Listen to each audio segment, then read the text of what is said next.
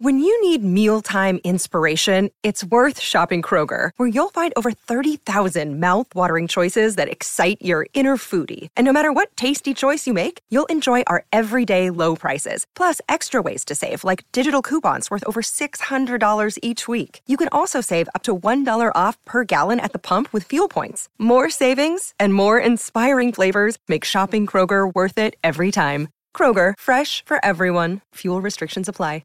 Hey guys, welcome to this week's podcast episode. I'm really excited about today's topic and guest. We're going to talk all about empowering women in tech, entrepreneurship, lessons from corporate world, unleashing superpowers, work-life balance. And I have a special guest, Katrina Purcell, and she's going to talk to us all about empowering growth through strategic leadership and innovation. And I'm happy to welcome her to the show. So Katrina, welcome.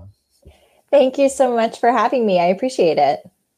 Yeah, kind of set the stage and tell the audience about your background, and we'll dive right into the conversation. I like to say that I've had a jungle gym career. It's not really a ladder. And so I spent the first 15 years of my career in media. So everything from pre-production to production to post-production. And then I do think that we slowly make our way to the thing that we're good at, or as my husband would say, we revert to the mean. And so found my way into project management, eventually program management, and decided that I needed an MBA. So I did an executive program at Columbia. Luckily, I live in New York City, so I have access to some great options. And Columbia has a program where you can go every Saturday for 24 months. And you pay handsomely for that privilege. And so I did that while working full time, and then slowly made the transition to more what I would call pure play tech companies. As chief of staff, went through an IPO during COVID, which was very exciting. Just did a Series B raise, and then in June launched my own firm doing fractional COO work.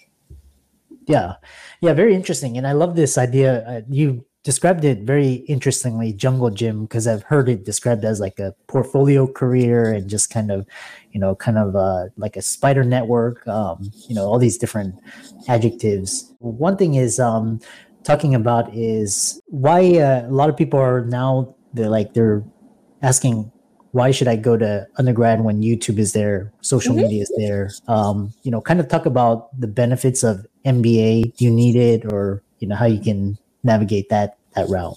Yeah, so I do think it's a very personal decision. It is a very large expense to do an MBA program. I think for me, it has been absolutely invaluable. I think at the stage I did it, and I did the executive program because I was already in my 30s. I'd already really established my career. And I think for me, that was the most valuable time because I felt that I was going for a very specific purpose. I knew I wanted to make a slight pivot, and I knew that I wanted to have paperwork that said I knew what I was talking about. And I think as women, we tend to want that validation. And so for me, that was almost the more important factor. But since I've launched my company, the network that Columbia has provided me has really just been catapulted my company. And so I can't thank my classmates enough for all their support. Some of them are clients, some of them are introducing me to clients. And so in terms of unlocking an area that I didn't even know existed, I think that was one of the biggest things that Columbia did provide for me. I would pay all the money and do all of the Saturdays over again. So if that helps. Yeah. So it sounds like, from talking to a lot of people such as yourself, basically with education now these days, you have to be very strategic and intentional about where it's not just, in the past, you just kind of went to undergrad and got a diploma and, but now you have to be very intentional how you use that. And the number one thing I hear from individuals such as yourself is, the network. If you go to, these great programs, the people, the connections, ideas, the partnerships. I think people used to go to business school to find what they wanted to do. And I think you just can't do that anymore. It's so expensive. And I think you really have to have a better understanding of why you're going and what you're looking for to make sure you take the right classes and you meet the right people and get the right things out of it. Yeah. And then kind of talk to, because a lot of the audience listening to this are female executives, entrepreneurs, physicians, and talk about Unleashing Superpowers, How Women Can Achieve Work-Life Integration in the Modern World. It's kind of, with so much going on, how do you balance everything? Yeah, I love that you use the word integration, because I do believe that sometimes we talk about balance as though it's this thing that's achievable, and I'm not sure it is. And so I think that there are different seasons of life. And I think when I was going through my MBA program and I had to go to school every Saturday, my husband had to take a lot of the home weight on his shoulders because it just wasn't feasible for me to still be as present at home when I was working a full-time job and going to school every single weekend. And so I think for women and for anyone, finding the right partner who's going to really be supportive of you and understand that there are going to be times when you're giving 110%, but there are going to be times where you're giving 50% and they're going to have to pick up that extra slack is really important. Because, I wouldn't have been able to launch my own company. I wouldn't have been able to take a lot of the stretch career goals that I've been able to take without my husband's support at home, and making sure that, our life continues moving forward, even when I'm focused on other things. And then I do the same for him when he's got a big project or something exciting. And so I really think building your ecosystem, having support system, having other people in your life that are your cheerleaders, that are really pushing for you, especially, and this is a bit of a generalization, but, as women, we tend to not put ourselves forward for things, or we tend to want to check every single box before we're willing to apply for a new job. And so having people in your life who really think you're a big deal and tell you that and are pushing you, apply for this, or putting your name out there, I think are ways to help create more of that integration and making sure that you're achieving on all different levels, but understanding that you might have a season where things are going really great at work and you feel like you're failing at home, and you're not really failing. You're just maybe not doing as much as you were. And there'll be a season where that will switch. Yeah. And then kind of talk about how you prevent like burnout, because you're gonna have you have spousal support, you have your career that you're building, but at some point, how do you recharge, make time for family, yourself, all of that? Yeah, it's such a great question. So I think one of these days, I'm going to say that I meditate on a regular basis, but I don't. I fail at it every time I try it. And so that's my goal. That's my 2024 vision, is that I'm going to be a meditator. Right now, what I do, I take walks in Prospect Park. So we live right by the park. I like to listen to the birds and nature. I know in New York City, that doesn't seem like something that people would do. And then I have a very specific gratitude practice that I do once a month. I sit down and I write 5 handwritten notes to people in my life. So they could be old coworkers, they could be friends, they could be family. And I write them a thank you note or a note of encouragement. And it helps to reframe me at the start of the month on what I'm thankful for or how I'm helping to support someone else and cheerleading them. And people love to get the mail. So it helps because it puts me in a great mindset when I write the notes. And then when people get the notes, I get text messages of how happy they are that they've gotten the note. And so for me, that's something I've been able to start. I actually started that pre-COVID, and I've been able to keep up with it because people get so excited that they're on my on my note list. And so, I think finding something like that brings you joy and that can bring other people joy, for me, is a good way to keep myself from burning out, because you see the positive ripples of things that you're doing. Yeah, it's interesting because, a lot of people I talk to, they have these rituals. It could be a lot of different things. It doesn't have to, it could be nature baths, sound baths, getting fresh air, whatever recharges you. Kind of shifting gears, I love this idea from, your education, then to balance, and then kind of integration. Talk about this, what made you take the leap from working for someone to working for yourself, and, kind of the mindset shifts that kind of set the stage for that. Yeah, it's been, when you talk about mindset shifts, it's been a very big mindset shift. I am pretty sure I'm the worst boss that I've ever had. So that's been fun to work through. I helped a company go through a Series B fundraise this year, and the funding market had really changed from growth at all costs to sustainable growth. And I realized during that process that I had sort of a unique set of skills that I had gathered over the course of my career that actually put me in a place to really help companies figure out how to efficiently grow. And if there was going to be a time to start a company, now was the time. And so I've had really positive reception, and I'm working also with nonprofits and not only tech companies, which has been really cool. And I think there's been a push amongst my generation and younger generations to really feel purpose and passion with your work. And I think for me, it was trying to work with minority founders, trying to work with underrepresented founders who might not have access to the Colombian networks or the sets of skills that I had at a price that they could afford. And so figuring out how to take my skills and really start to amplify my impact. And so the timing just felt right. It's definitely been challenging. It's very different.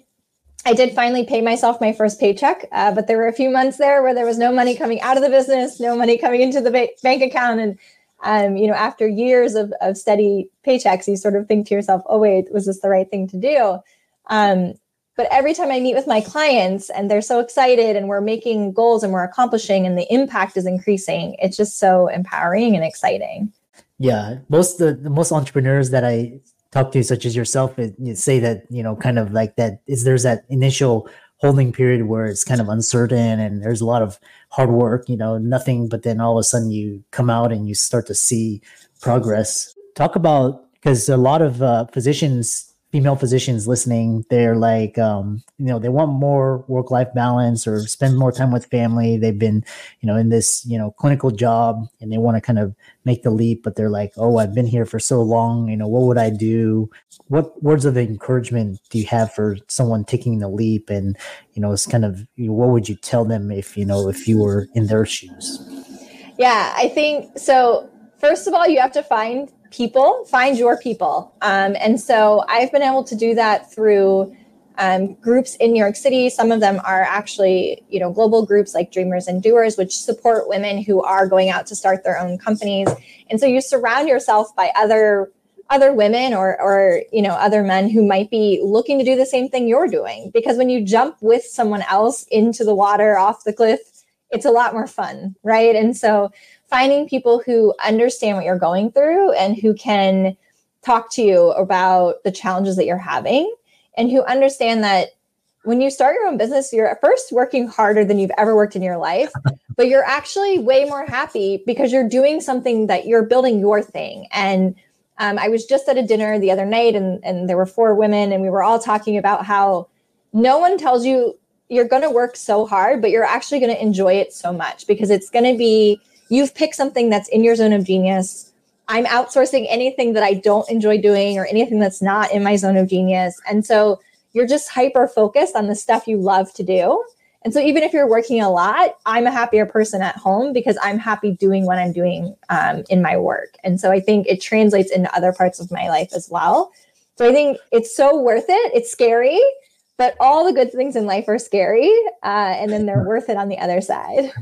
Yeah, I love that. And because you say you control your time, your income, your emotional energy, where you live, who you associate with. Before we move on, because I know you do a lot of athletics and talk about joy, but are there any specific mentors or role models who had a significant impact on your career choices and development? That's a great question. I think I've always sought out, I would call more sponsors. And I think it's so important to differentiate between mentors and sponsors. People who would put my name in the hat when I wasn't in the room. And so when I was at Bloomberg, I had an amazing support network of people who were saying, Katrina, you should go do this job. Go try this. And I would say, are you sure? And they would say, no, go do it. And so, that's been so valuable to me. I also have on this journey, the CMO at one of my previous companies, Jen Rivali, has been so amazing and just really pushing me to be the best I can be. I am so excited for the day that I see myself through her eyes, because when I'm with her, I just feel like I can accomplish anything. And then I've also joined a bunch of groups, and I would say I'm in a sort of group with people who founded their companies around the same time I did, and so there's women in there who just are so inspiring because we can call each other on a really bad day, but then we can also call each other on a really great day. And we're kind of pulling each other along as we go. And I think it's just so important in some cases to find people who are like right at the same level you're at. They don't need to be above you or beyond you. They can be with you. and you kind of lock arms and you're like, we're not quitting. we're going to keep going. Yeah, I love that. If you had the opportunity to go back, is there anything you would change or do differently, or you just do exactly what you did, for people contemplating a career change or career path? Yeah, that's such a great question. And I really struggle with that one because there's definitely things that I wish I had done differently in my 20s. But at the same time, I feel that every decision I made caused me to get to where I am now. And so that's a tough one. I think I would tell myself just to be more confident in my own skills earlier on. I think that I also would tell 20-something-year-old me just to take more risk. I think I was much more inherently risk adverse in my 20s. I really wanted to make my parents proud. I wanted to be what I thought was successful. And I think as you get older, you get more into your 30s and you get more comfortable into your early 40s, you start to think, wait, I decide what success looks like. Success is not necessarily a checklist where it looks the same for everyone else, right? And I think as women, especially, we think, okay, I have to get married. I have to have 2.5 kids in a house with a white picket fence and a dog.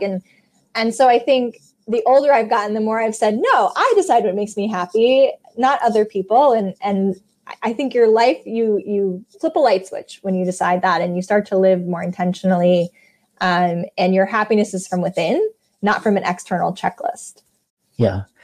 So well said. And, my last guest, we were talking about this whole checklist of shoulds and, the checklist that you just, rattled off. And it's like, but kind of ending on is like this idea, because I know you compete in athletic events and kind of talk about how athletics and Ironman contributes to your joy, how you find joy, and then how can people find your work, contact you, check out your socials, etc. Yeah, so I am retired from Ironman competitions at this stage, although I do talk about going back.